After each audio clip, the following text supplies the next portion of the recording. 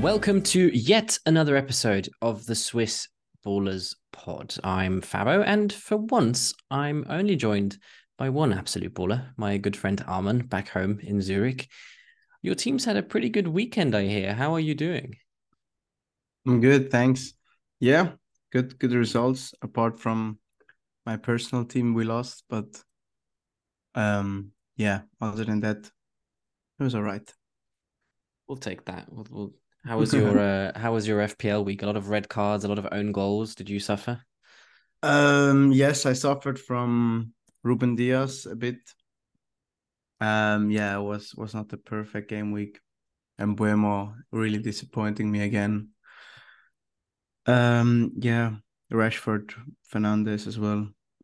Like really poor. And I think it's now time maybe. They have what's the next fixture? Brentford at home. Oh, is that it's a fixture again, Yeah, you're which I gonna think gotta keep them maybe another week. maybe they can. I Uh, always think, is this the fixture where they turn it around? And then when you miss it, you want to top yourself. yeah. But yeah, anyway, let's get into some more serious stuff. Yeah, I mean, let's start with Ah, the serious stuff because there was a lot of red cards and other issues. So do you know who the player is with the most Premier League red cards? ever. Yeah. I don't know it. Roy Keane? It's not actually Neuer. I was surprised as well. It's actually Patrick Vieira. It's Vieira. It was my Yeah. second guess. Yeah, it Yeah, it's was my Vieira second and guess. Duncan Ferguson and also Richard Dunn. They all had 8 each. Big Duncan Ferguson. Big Duncan, yeah. 8 red cards in their careers. Um, we have a lot to talk about, a lot of incidents and dodgy calls and some goals as well, some positive stuff we want to talk about. But I'll just do the 90-second update and then we're good to go. Premier League game week 7. The early game between balling sides Villa and Brighton. Villa won 6-1. Watkins hat trick, and it's just a question of time until the England call up comes after more than a year without a game for the Three Lions. All European leagues playing clubs were in action on Sunday. Man City lost their first game this year by 2-1 against Wolves. Pedro Neto looks like he might be a real problem. The other Manchester club also lost, while Arsenal cruised to a 4-0 away win to Bournemouth. 2-0 was the result when Newcastle beat Burnley and also when West Ham beat Sheffield. Sheffield's goal difference over the last 2 games now reads 0-10. Luton Town won their first ever Premier League game at Everton. This leaves one more Saturday game, which was Spurs' 2-1 win over Liverpool in the evening. This match was overshadowed by a horrendous refereeing decision, which resulted in the PGMOL apologising to Liverpool Football Club for a human error. We'll get into that. Sunday's only game, which was played between Brentford and Forest, ended 1-1, despite Forest finishing the game with a man down. Tonight, Chelsea finally got a win, their second of the season after beating Fulham at Craven Cottage by 2-0. Michaela Mudryk finally scoring. In other news, Manchester United's women's team actually got 3 points. Hallelujah. And PSG, bit random, but they continue to struggle, with Monaco now 2 points ahead of them in a very tight league table. That's pretty much all I have for this weekend. But there's a couple of general things I want to talk to you about. Let's maybe start abroad. The Bundesliga, man, it's so exciting. It's so interesting how 3 teams now, 4 even actually, are all gunning for at the moment looks like the title. And there was the Bayern v Leipzig game, great advertisement for German football, end to end, both teams going for it. We've spoken about Leverkusen a lot. We haven't really spoken about Dortmund so much because Toto has not really been around. But talk to me about Bayern v Leipzig, that 2-2 game. I know you really enjoyed it. Yeah, it was really good. It was really end to end. Like, I don't know, for probably lots of viewers don't really watch the Bundesliga that often. I would say if you don't have anything to do, even lower side from the table, most of the time it's a good watch, and it's not that tactical. They go for each other. They have a lot of, it's very physical. It's very counterattack based. So yeah, I always enjoy these top games. That's why I always watch them. And yeah, it was a really good game. First half, I thought Leipzig was a bit more sharp. and they had Bayern. I think the tactical plan was really good. Like they let them play, and Bayern didn't really play that well with the ball. The center backs weren't really comfortable with the ball. And as soon as that pass from center back it goes into the midfield and it's not 100% perfect to then link up the next play, then they were there and they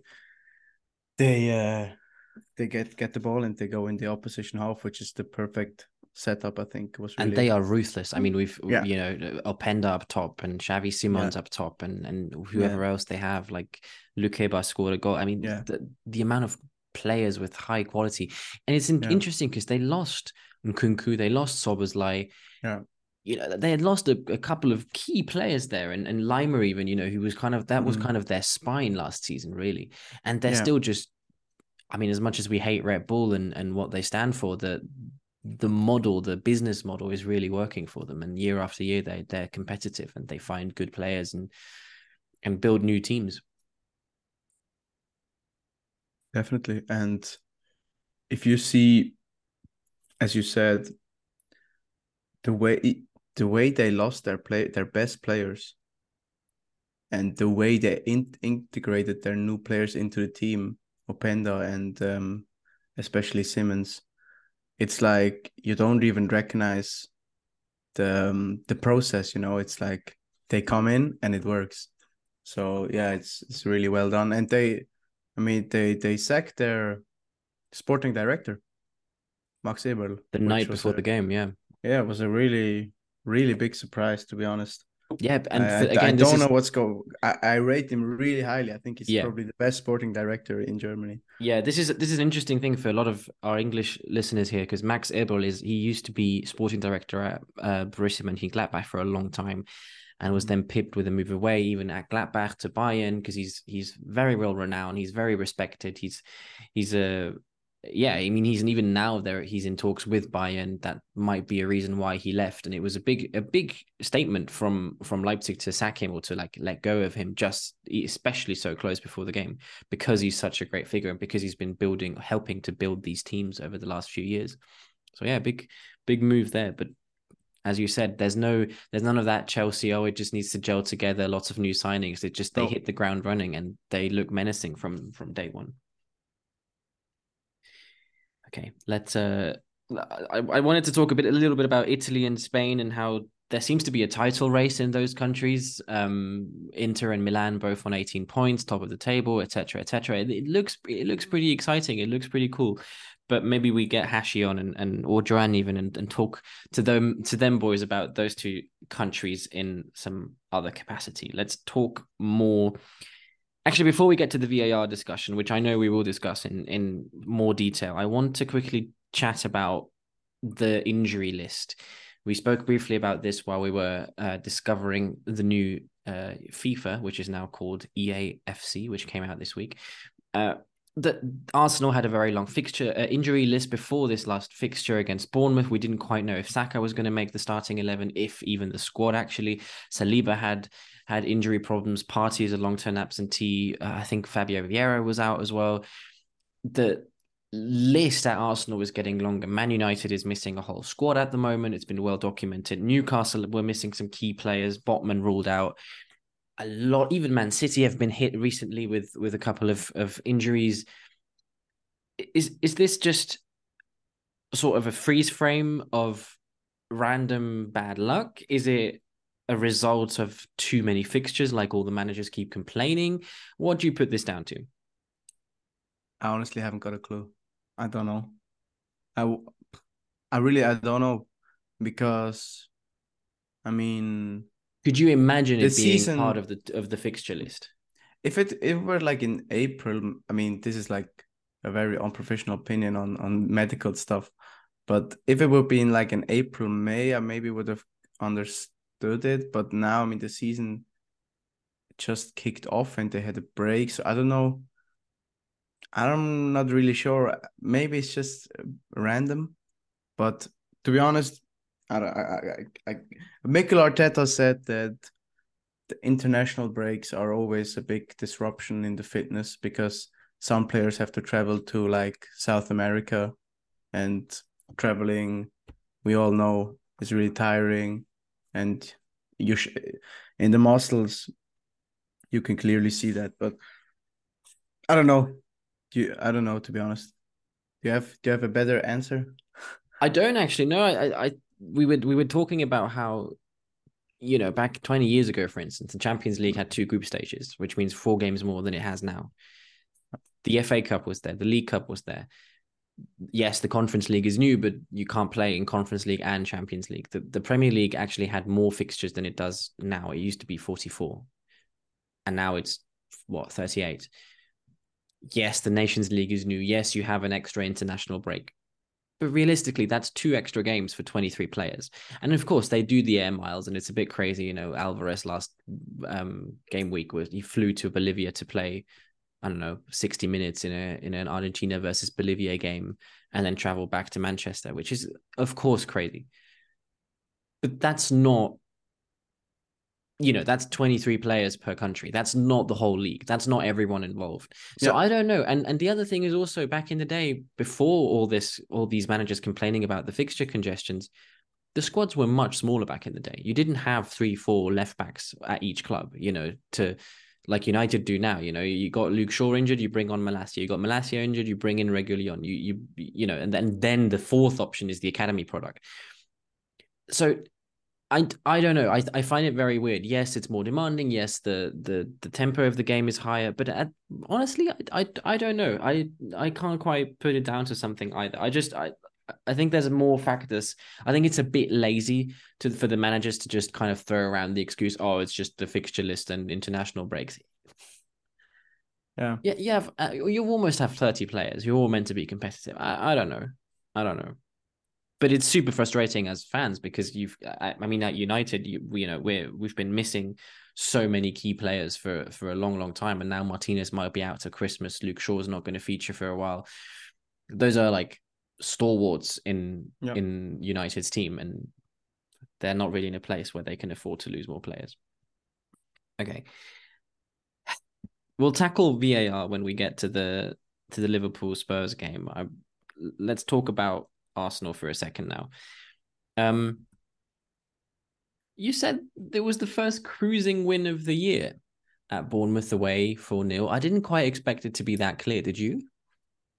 No, I didn't. I thought this was going to be like a hard away game, but I think how Bournemouth played in our hands, because they like to play as well, and they like to press as well, and they like to be, which I like. But if you want to make life difficult for Arsenal, you have to play like Everton, because I found myself, even when it was 0-0, I knew we were going to win that game, because we could always play out of the back, because their press wasn't strong enough. And this is exactly what you want. You want them to press, and then you can play out, and then you have all the space. That's exactly how I want, not stay in the box and just, with all your big center backs that Everton has, clear them out and maybe hit some counter attack. So it was the perfect game, and I didn't actually think we played that incredible well, because we didn't really had to go in the highest gear. We had a few attacks and penalties, and Ben White scored with a corner or free kick, I thought. So yeah, it was just a good cruising win. Much needed with Champions League coming up as Yeah, well. yeah, So yeah. And you could do some early subs as well. So yeah, it was which is good rare. for the legs. A team who couldn't do early subs was Man City, your next opponent, Arsenal's next opponent in the league, I should say. Yeah. No Rodri, no Party. Pedro Neto looked so good. Oh my God. Couple of takeaways. Man, How Pedro quick is Neto, he? he's one of those players. I I love didn't know watching he him. was that quick. No, he is rapid. He always used He's to lack end rapid. product, but he's always been fast. But I always thought he was a bit, his brain was quicker than his feet. Where he kind of like he gets to the byline and then the end product is just not there. And this season now he's really starting to piece it together, and it's so scary to watch. And he's one of those players where if he plays against you, every time he's on the ball, you hold your breath, because any centre back, any fullback, sorry, is going to struggle. Any fullback is going to struggle. He's so exciting to watch. I Yeah, loved watching him. I love him as well. And as well, I thought he was like, I don't know, like he was quick, but I didn't know he was that. I mean, did you saw the one where he overtook Ake? I mean, Man, oh my God. It was took his like a soul. machine. Took his It soul. was a It's machine. No, ridiculous. and he has a great left foot as well. He has Yeah. everything you need. Yeah. So Yeah, I hope he we can can see really more. he could really make the step up maybe next season if he Yeah. continues this consistently. And that is what the Wolves need, that a bit, a player with a bit of excitement. For sure. For sure. Some Absolutely. of their grey days. City have lost 2 games in a row now. I don't really want to interpret too much into this. I don't think that means anything at all. No, there's always that day it's gonna come where you're just gonna lose and you're gonna have the luck is not gonna be on your side. And yeah, what a bit of a how you say it? Now that the English is not coming again. A pattern. Yeah. A bit of a pattern is they go behind. So maybe this is something they wanna worry about maybe a little bit. But other than that, I don't see really any other worries. No, not at all. They will be back very, very shortly. I am very sure of that. Speaking of teams who are Except at the back, Emirates. well, I'm actually really looking forward to that game because I Emirates think, is gonna be pumping. yeah, we had this discussion as well, and Match of the Day covered it too about being a bit emotional in there, and Yeah. they'll really want to beat them. And But I'm to not be sure. honest, against Man United and Tottenham, I agree. But against City, you need a bit of chaos. You need a bit of because if it's gonna be 11 against 11, very neutral, then they're gonna beat us. So we Yeah, need a bit of extra. We need a bit of you need the crowd to be on your side and help yes, lift the definitely. players. Yeah, they definitely will. I would Interesting love game. to We go will there. of course cover it because it's on the weekend. Is it Yes, Saturday or Sunday? I don't know off by it's heart actually. Sunday. It's Sunday. Sunday. You love a Sunday kickoff. I might be in Zurich. We might be able to watch it together actually. Although I don't know Oh, if really? I can handle that. Yeah, I'm coming to watch your game. Yeah. Anyway, this is chit Ah, chat for yeah, true, afterwards. true. This is chit chat Yeah. for afterwards. Let's chat Aston Villa v Brighton because this is probably the game I was looking forward to more than even Spurs v Liverpool in many ways. Because I mean, both are kind of the sort of the hipster teams, the teams that everyone is like, oh, they're cool. It's cool to support Yeah, them. It's cool. I mean, yeah. 5 minutes into the game, I texted the group chat of the Swiss Ballers group chat. I was like, Brighton play so well. It's so cool to watch them, and everyone's like, yeah, Aston Villa is so great to watch as well. Like, I feel like everyone's just hyping them, and Yeah, it's true. you really saw why everyone's hyping them. Brighton really did start off playing really good football. And De Serbi, I saw a stat somewhere. I think that since he got appointed, they are second in overall percentage of possession, just behind Man City, which is a crazy stat, 62% for Brighton, man. I mean, you wouldn't Yeah. believe it, but that the trust they put in each other just to keep the ball around the back, play out from the back, find solutions, play it calm. The every single time steal the goalkeeper, whoever the goalkeeper is, just kind of takes time on the ball, waits till the press comes, and then Yeah. plays it out. And they play it out calmly. And if they don't find a solution, they play it back. It's great to watch. It's textbook. It's literally textbook, and they do it perfectly. And this is why we discussed this as well. It doesn't really matter who plays for Brighton because it's a system-based team, and as long as you have players with good enough quality, it doesn't matter that much. Yeah, you need the individuals, but really, it's built on the system more than anything. Yeah. And to Yeah. counter that, you have a super high line at Aston Villa, who, after they got into the game in like 10 minutes into it, they just annihilated them. And that front four with Sanyola, with Diaby, with Watkins, McGinn in there as well, just playing in front of Kamara and Douglas Luiz, they are good, man. And this was the first time I watched Aston Villa, but blimey, they are good.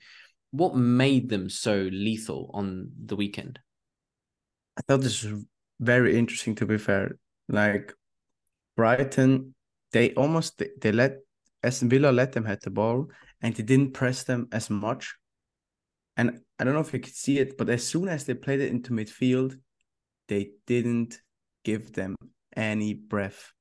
And that's exactly what Brighton don't want. They want you to press the center back or the keeper, and then they play through the lines to the middle, and then they lay it off to the six or to the center back, and then they play out wide or through the middle. That's exactly how they did against Man United, because Man United, they semi-press them in a way. And that's exactly what you don't want. You don't want to, either you press fully or you wait for the next line to press in a way. I don't know if this No, it comes makes sense. I across think right. as soon as Billy Gilmore gets to turn on the ball, Exactly. Yeah. that's when Then you're in it's trouble. over.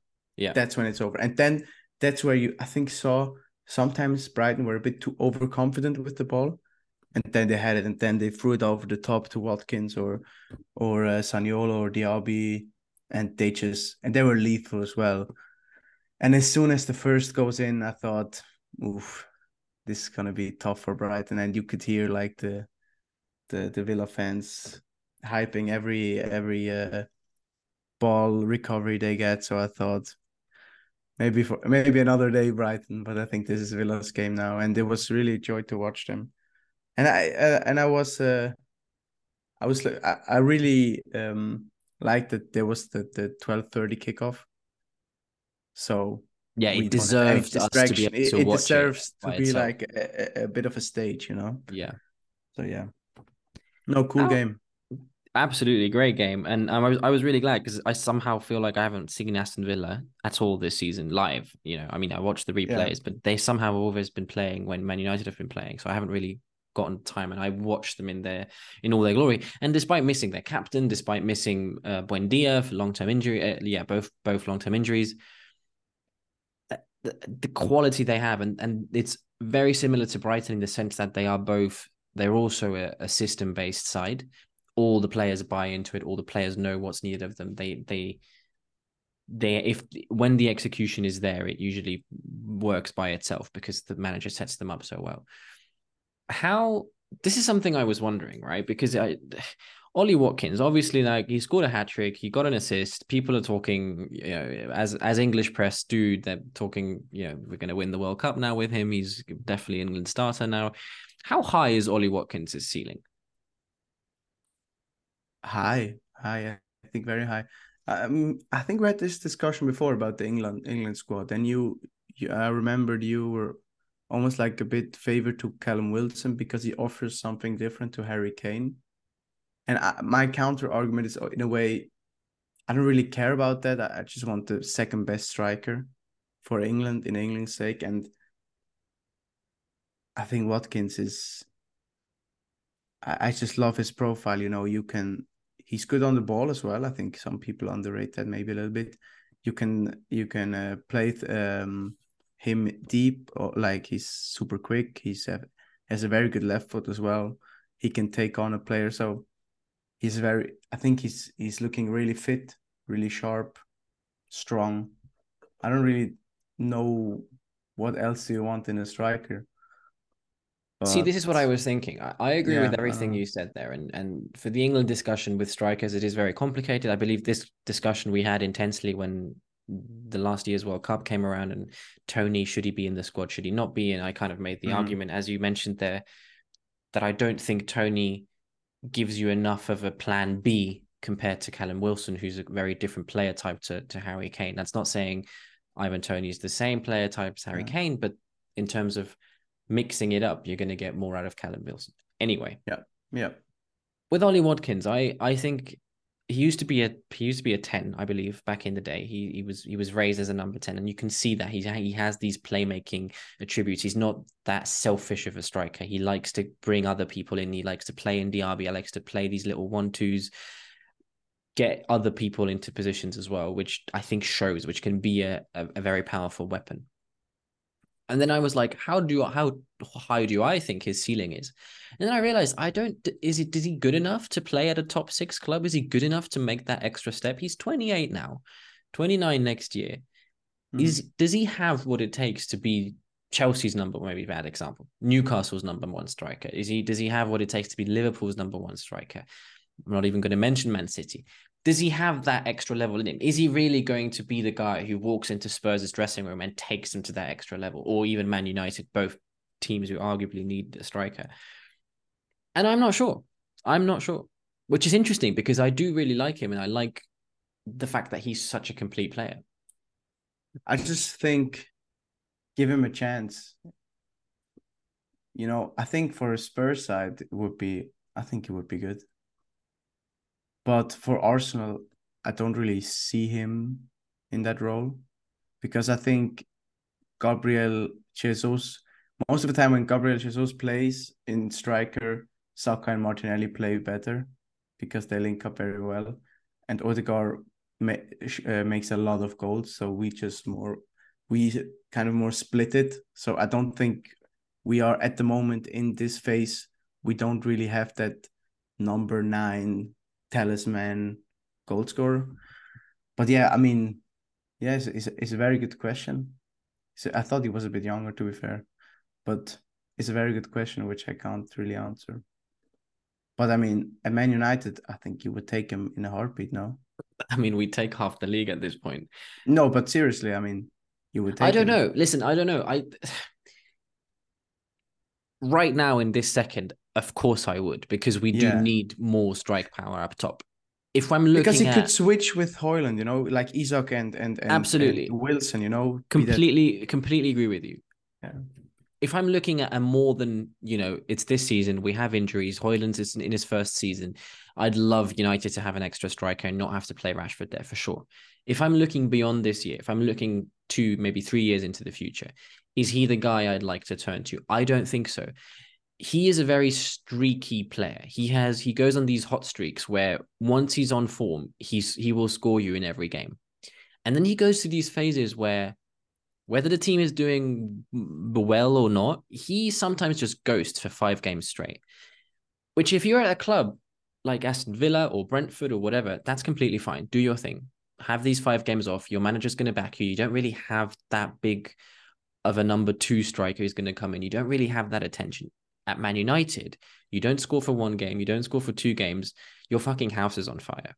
And this is again purely speculative, but from the outside, I don't see him as the type of player to respond to that really well. I think he will then kind of cave a little bit. I don't see him as a kind of player to then man up is the wrong word, but to kind of step up and go, I'm the one, I'm going to get myself out of this mess. I see that mentality more in Ivan Toney. Somehow, this is purely speculative, but just somehow I feel like if he's confronted with more pressure, with more adversity, with more scrutiny from media, from whatever else it is, I don't see him have that arrogance, that kind of carefreeness, that kind of you fuck yourself, I'm going to score in the next game then, that you need at a club the size of United, Arsenal, those big guns. Whereas with Ivan Toney, I kind of rate Ollie Watkins more than Ivan Toney overall, but I just feel like mentality-wise, I see a bit more of that in Ivan Toney. Yes, I never really thought about that. But yeah, it do seems like he has these hot streaks and then he goes on a bit of an off period. But if you look at a year, if you look at when Emery came in, I don't know the stats, to be honest. When Emery came in, after that, I think the stats probably are really amazing. Just from a feeling, from what he gets, and from FPL as well. So, yeah, it's hard to say. Because if you look at the fixtures of Villa in the first kind of 5 games, they were tough fixtures. I mean, Newcastle away, Liverpool away, Chelsea away. It's not that difficult, I guess. So doesn't count as difficult anymore. No. He scored as well. So yeah, no, but I mean, I think the next months will give us a bit of a better picture. But I think he's a top Premier League striker, to be honest, and I would love to see him in an England shirt. Just by personal preference, I think I like these kind of strikers. Yeah, I mean, I'm with you, of course. This little tirade was not against him at all. Yeah, I love watching him. I just on the topic of how high his ceiling is. Okay, my friend, we're going to move on to Liverpool's VAR hassles. We're going to take a quick break beforehand. See you in a sec.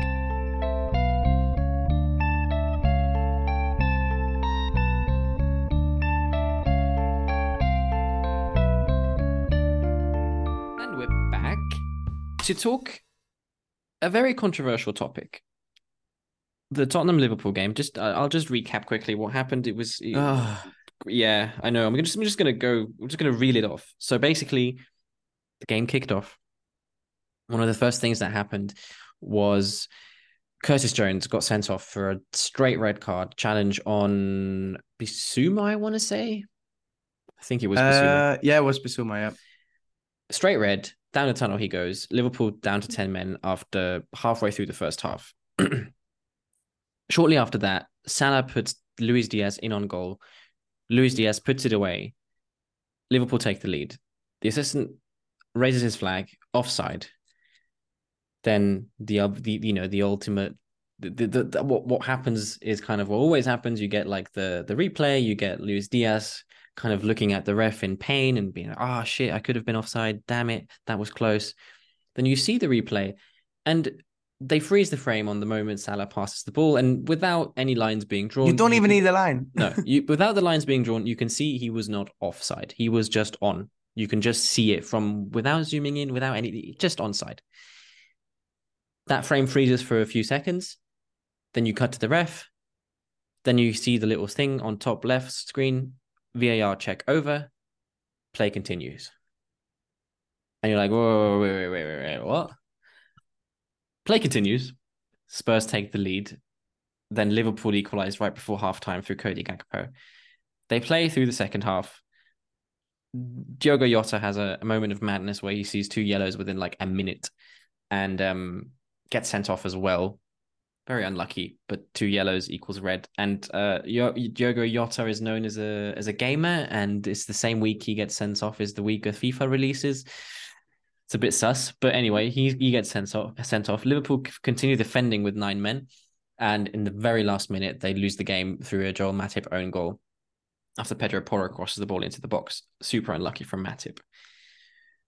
Obviously, after the match, everyone's kind of like, yeah, but let's talk about the first half when Luis Diaz took the lead and didn't take the lead because they gave it offside. I mean, I don't even know where to start. If you've had 5 pints, you're sat at a pub, you're watching with the screen, I don't know, 3 meters above your head, 5 meters away with your mate shouting in your ears. 3 pints in, you can see that he's onside. That you don't need lines. It's just onside. There's no discussion there. And there's a VAR, there's an assistant VAR who failed to acknowledge this.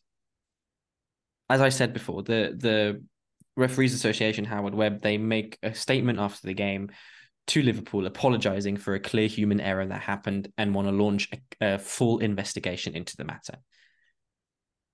Bruv, this is the biggest football league in the world. The most millions are being played for. The players are on the highest, well, maybe not the highest salaries, but you know what I mean. It's the highest prestige. The best players in the world are there. How does this continue to happen? What the fuck is going on? It's crazy, and I cannot, like, normally when there's a wrong decision and maybe a handball was not a handball, okay, you could say, okay, maybe in the VAR it was all like they didn't have the right angles, or I don't know, such a stupid excuse, or maybe they didn't apply the rule perfectly. It's interpretation, or how do you say it? I don't know. Interpretation, yeah. It's open for interpretation, but this, it's clear as day, and I don't have any explanation. I cannot tell myself any explanation for these refs. I can't. Like at Sky Sports, they wanted to clarify a bit. It was check complete, and they said it wrong. But hold on a minute, there's like an assistant VAR as well. So you want to tell me 2 people didn't see it? So, and what about the linesman? It was about half a yard. I'm kind of going easy on the linesman, right? Because he does the job right. So he thinks it's offside. He lets play go. He lets the goal happen. He gives himself, but he gives himself the margin of error, right? He raises his flag, thinks it's off. It's a mistake. It's fine. Yeah. If only we had video assistant referees who could correct these mistakes. Oh wait, we do. Yeah. And I'm like, the VAR, as you said there, there's an assistant in there as well. There's a video Yeah. playback, a video playback operator in there as well. The guy who, or the person who stops the the play and replays it and shows it to the refs. There's so many, like there has to be like 10 people in that room. Yeah. Not one of them was like, hang on. That first frame that we saw, let's just have another. How? I don't understand it. And I don't understand how in this league the FA fails to get it right. Crazy. And what I want to say as well, when I was last season, it was Brighton against Palace. They drew the offside line from the wrong player. And a week later, Arsenal Brentford, I was at that game. The equalizer for Brentford, which ultimately cost us 2 points in the title race. They didn't even acknowledge the offside. And I was like chatting to my mates. And after this game, because I went to the stadium, that's why I remember it so well. And they were like screaming at the TV, this is offside. How can you not see? And it's not like, oh, we see this in the German league. Oh, we see this in the Spanish league. We see this in the Champions League. No, we don't see it there. I can't get my head around it. Why in the Prem? What is the problems? Do we need, maybe they need to go to Germany, because there I can tell you that it works perfectly at the moment. And nobody speaks about it, because when it works, nobody speaks about it. But if you look at it, in Germany, it works perfectly. So I have no clue what's going on there. And Howard Webb, he's always like so transparative and does these like 30-minute interviews. Yeah, I want to do this. Well, stop doing the interviews. Just do your job. I mean, what is going on? I honestly, I had enough. I had enough of this fucking VAR. It's not VAR, to be honest. It's the people running it. Yeah. Yeah, And because yeah, as you just mentioned, a lot of other leagues have VAR and it doesn't seem to be a weekly issue. no. There's a couple of things we've discussed this off the pod as well. There's a couple of things I want to bring up again. One is this idea of, over the course of the season, you'll get some good ones, you get some bad ones, it evens out. That might be true, but that's not the point. Like, if you have like 60 calls that go drastically wrong over the season, that's not how it's supposed to go. That's not a fair game. That's like hope football, where you hope that it will eventually even out, and then, oh yeah, maybe, but in 3 years you'll get that. Like, no, that's not how it works. I remember when England scored the World Cup, the Frank Lampard goal at the World Cup, which wasn't given, and then Muller after the game says, well, it's kind of evens out after the Wembley goal, which was given and this one wasn't, and that's not how it works, bruv. It's two wrong decisions. Like, two wrongs don't make a right in this. It's two drastically wrong decisions that need to stop happening. And there's so many of these, and it's not just one fan base or two. This is Gary Neville. This is me, a United fan, you, an Arsenal fan. We're all talking. We're not even talking about Liverpool being, like, I don't know, feeling bereaved or everything. This is a league-wide issue where all the fans, all the supporters of various teams find this, that like you just find yourself watching the games and you go like, I would be doing a better job if I was in there, because it can't be that hard, because I'm sat here again with all the distractions in my house. It takes me 2 seconds to look at that frame and be like, that's on. It's crazy. As I said, you cannot give me one explanation why this error happened. I cannot. And even as you said, I mean, Liverpool, I felt so sorry for them that they got that.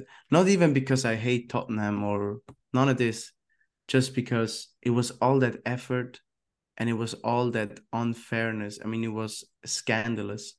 And then they concede that goal. It was all kinds of wrong.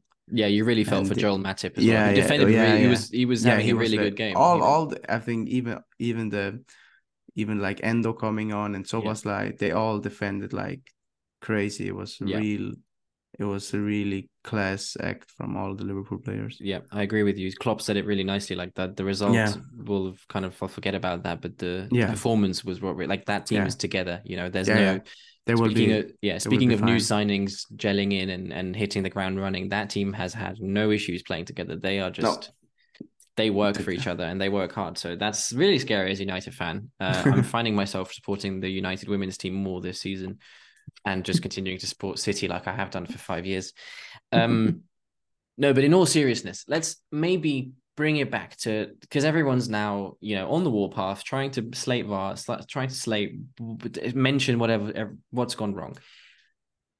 Constructively speaking, what needs to change? One of the most common things here, and I completely agree with this, and I'm going to ask you in a sec, is have referees explain what went on. This is, again, something that they do in Germany. In Germany, if there was a controversial decision, the ref goes up to the interview. There's no witch hunts. You're not trying to attack him. You're just giving the ref an opportunity to explain what the thought process was at a time.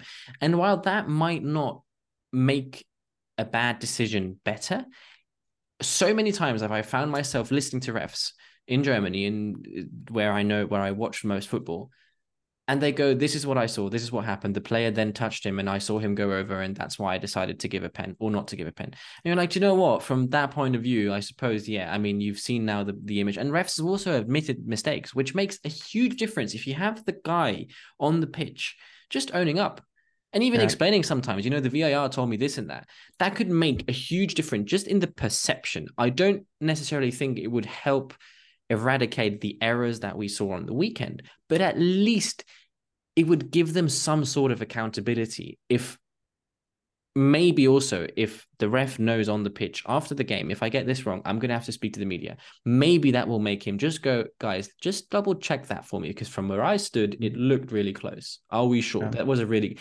stuff? Maybe that's a start. Yeah. What do you think? What can they do to improve this? Yeah, I mean, obviously, most of the time they get it right. So, of course, I mean, they showed some clips as well from the communication of the VAR with the on-field referee. They showed some clips from the Premier League, actually, how they communicate, and it seems fine, and it worked well, and like that's how it normally goes. But these 3-4 mistakes per weekend are just too much. And it's where you have to point the finger there where it hurts in a way. So, I mean, of course, the Premier League is not going to put out the communication of the weekend from the Liverpool game. That would just be suicide. Yes. But it would actually be pretty interesting to hear, what went wrong. And for sure, they will investigate that. But yeah, I mean, all I can say is investigate it and fix it. And I get why referees don't want to go on interviews after the game, and they need to be protected as well. But at some stage, I think it's a difference between protecting them. If you have journalists out for a headline, if you have the journalists, kind of asking leading questions, going, that's mean. Going in with the attitude of, hey, that clear and obvious penalty that you missed, I bet you regret that now, and going like, hey, that situation, 56th minute, you didn't give a penalty. What was your thought process? What did you see? That's a huge difference. And if you have the journalists playing along there, which I don't trust English journalists, from what I know, English media, they are going to be ruthless. But if you have a trusted source, or even, I don't know, someone from the PGMOL interviewing the refs, that's good. Just kind of giving them a microphone, just giving them a chance if they want. In Germany, they do it as well. Yeah, exactly. In Germany, it works. It's been working for years now, where the ref can just come out and be like, hey, guys, this is what I saw. That's the decision I made. Looking back now, I wish I had another go. I wish I saw that. Whatever it is, or even... then for me, then it's already fine for me. Completely. And again, this is really important. It doesn't make a bad decision better, but it soothes a lot of the frustration and pain at seeing that idiot on the pitch with his whistle being, oh, this is how it is. No, it just kind of, okay, he's human. He saw it that way. That's what went wrong. I understand. And you know what pisses me off as well? They're like in some room far, far away. Like they're not in the stadium. They're not feeling the atmosphere, or like feeling how the game is going, how the flow is going. They can just hide in their room. And if they make a mistake, they just can go home. And I mean, they're humans as well. Don't get me wrong, but it doesn't sit right with me in a way. Yeah, just imagine. Because to be honest, the referee is not at fault. It's the VAR. Absolutely. absolutely, the 100% with you on that. And yeah, I mean, I think I find that quite a funny thing. They're kind of faceless people, yeah. And where even with the red card, like you see how the referee is going to the screen, and the first image he sees is the studs on the ankle. that's Like, so come exactly on, the that is point. already putting a picture in Yeah. his mind. Show him not in slow motion, show him in real time. The contact, bam, you know? So, Yes, and also a very interesting point, the red card debate. I yeah, don't think that's the wrong decision. I think he got it right. I don't think that should be a red yeah, card. I don't think it should be. But by the letter of the law, the current way football is going, it's a clear Stonewall, non-negotiable red. In fact, both of them are. It's so stupid. I mean, the first one by Jota is really unlucky because he just brushes him. There's no tackle made. There's nothing. But it is a tactical foul. If he brings him yeah. down, there is contact. It's a yellow. The second one is stupid. That's a red. Mm. Curtis Jones, super unlucky because he kind of slips over the ball. And everyone Yeah. who's ever played football knows that just happens. Sometimes you just kind of go over the ball and you can't, like, there's no other way his studs can be as pointing that way. The problem is it can really hurt your opposition. He could have easily broken Bissouma's leg. We saw a very similar thing, in fact, at the North London derby where Eddie Nketiah, I think, went in with more force. And in my eyes, if one is a red card, the other one is as well. Yeah. However, as you said there, the VAR already is putting an image in his mind. It's not unbiased. It's a biased view to be like, oh, look at how high his studs are. It's Yeah. not the right way of getting to that decision. Another issue there. And then when you have the camera looking at the screen and we see what they see, it's like, well, obviously it's going to be a red because it's already making him, it's like, I don't know, putting cake in front of a kid. Of course it's going to fucking eat it. Like, of course it's going to eat it. And all of those things, all of those matters, and bear in mind there could be a VAR on the tube next to you. You don't know what they look like. You don't know who they are. They're among us. Scary stuff. Yeah. Okay. In all seriousness, it needs to change, and we can only hope that it gets better. And I, for one, I think one of the key steps would be to professionalize refs. And I don't for a second buy that the FA don't have enough money to professionalize the refereeing system. There is no way. Even if it means getting 20K in per team per year, whatever you need to do. I mean, they can basically, it's their league. I mean, they can basically get the revenues from so the many clubs. sponsors, so many I think fans. I think the Premier League clubs would be willing to pay for good refereeing, for more education, for clearer, even like technology to update. I think every club in the Premier League would probably, I'm 100% apart maybe agree with you. from the Glazers, they probably wouldn't give the money. The Glazers don't even know what VAR is. Don't even Yeah, get me probably. Yeah. Okay. Lots of. It's just a nice slide to Man United. I don't want to go there today. It's just going to make me sad. I'm scared No, shitless but that come on, I was looking forward all day to see you in pain. Okay. I mean, why not? No, No. I don't want to disrupt your plan. We need to quickly give a shout out to Spurs. They march on. Yes, they got super lucky again. I know you don't like to hear it, but they are cooking. Yeah. Yeah, the bubble will burst. Don't worry, Spurs fans. It will burst quicker than you know. What's the next game? Luton away. Yeah. This could be a perfect game to burst the bubble, sorry. Because Luton got their first win against Everton, Yeah, which was unexpectedly good. and it's like near to the pitch, it will be a lot of insults. And it will be like a proper FA Cup match. Like Roy Keane said, it might be the first game where the gloves come out, and then we'll see how they do. Oh my god, I love Roy Keane. Roy Keane I really should say that, but no, Roy Keane is great. He's box office. He's so brilliant. good. Yeah, brilliant. Okay, that was a lot. Do we have anything? Do you actually want to talk about Man United? It's gonna make me depressed. I don't know. I mean, I have time. Okay, 2 minutes. They lose again. They won against Burnley last week and actually managed to beat Crystal Palace quite convincingly 3-0 in the League Cup. I'm most worried right now about Marcus Rashford. He looks off it. He has looked bad for pretty much all season. A bit like Ollie Watkins, I feel like he's a bit of a streaky player. I was thinking this the other day. I love Marcus Rashford. Any United fan would love Marcus Rashford. But I've seen him develop from this up and coming talent who I remember him chasing down goalkeepers, lost causes, getting the crowd on their feet, to kind of develop into almost a bit of a problem. I've said this before. No other guaranteed star of a team gets rotated from position to position as much as he does.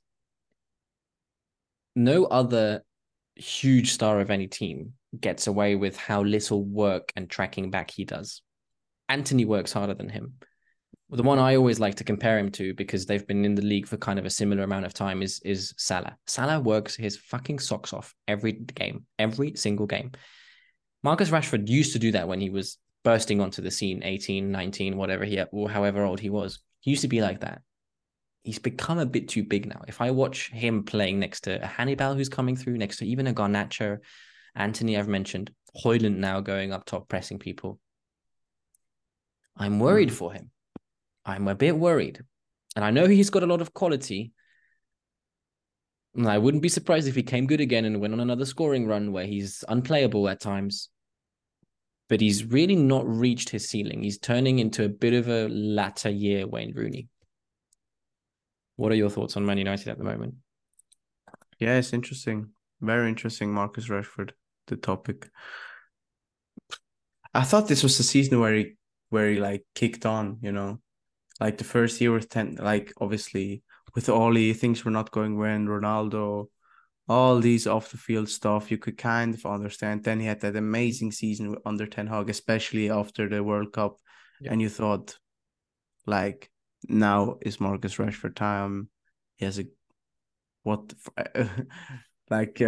you see his Instagram account working his socks off in preseason, I thought, wow, he looks really sharp, looks really fit.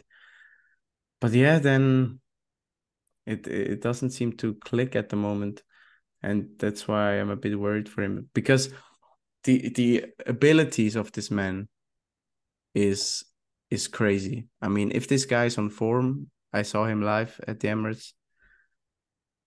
He gave me, I mean, my legs were shaking when he took on Tomiyasu. So it's really, in a way, I mean, I don't feel bad because I'm not really a big supporter of the team, but it's like it's such a waste in a way when you see him not performing. And I agree with you. Like he kind of developed that bit of a star persona where he's like a bit jogging on the field, not really like the screaming at teammates when they don't give him the proper ball, instead of being positive and giving them a clap on the head, because they're young as well. They're not established players who can take it as well as maybe Casemiro. So you really want to see the more bit of a he should be lifting the place, not putting it down. So yeah, that's a bit sad. But other than that, yeah, United. I only watched on Match of the Day, but it doesn't seem to be like you're creating this whole lot of chances and it's just a matter of time. It seems to be something deep, and I think we discussed it a lot of that also privately. It's just the structure of the club, the owners. At some point, Erik ten Hag is just not enough. You know, you need good ownership, you need a good sporting director, you need the training facility. He cannot do everything, because I think he's a very good coach. So yeah, that's my stand. And obviously the Anthony situation, the Sancho situation is the Greenwood situation as well. The Greenwood situation. The Harry Maguire situation. The Harry Maguire, the Johnny Evans. Oh, he played well against Burnley. Johnny Evans, no issues, but Harry Maguire, Scotty McTominay, and the guy who your shirt is up in the back. Fred. Yeah. At least he's gone. Why did you buy his shirt? I liked Fred, man. I always like a short ball playing midfielder. You know, I've got a Tom Cleverley shirt. I'm not ashamed to admit it. Yeah, but Tom Cleverley, he scored some bangers and he was like a workaholic. But when did you buy it's this 1920 season? It's a away shirt. I think it's Mourinho's second season, yeah. So like 18-19. Yeah, something like that. Why did you buy his shirt? Just I had so many. I needed to. At some points, like I literally, I used to buy 3 a year, and I used to have to like Oh, come really? up with new players. I was close to buying a Wan-Bissaka shirt once. That's how I, many I had. I I would have rated that more, to be Yeah. honest. Yeah, but no, it's really difficult at the moment, Man United. I don't know, because the fixtures are not getting easier. Nope. Galatasaray tomorrow evening. I Yeah, sense trouble. but it's at home at least. It is at home, but I sense trouble still. Anyway, Arman, that's all we have time for. Thank you very Yeah. much for hopping on to this with me. I hope we'll be back soon. The three of us, actually. I do miss Toto. Yo, It's been good seeing you. It's been good playing FIFA with you as well this week. I'll see you soon. To all our nice. listeners, thank you very much for tuning in. Score prediction: Arsenal, Man City. It depends so much on Champions League, doesn't it? I think you're gonna get a draw. I think it's gonna be like a 1-1 or a 2-2. What do you mean if we get a draw? Don't say it like that. Like say, oh, maybe City get lucky and they get a draw.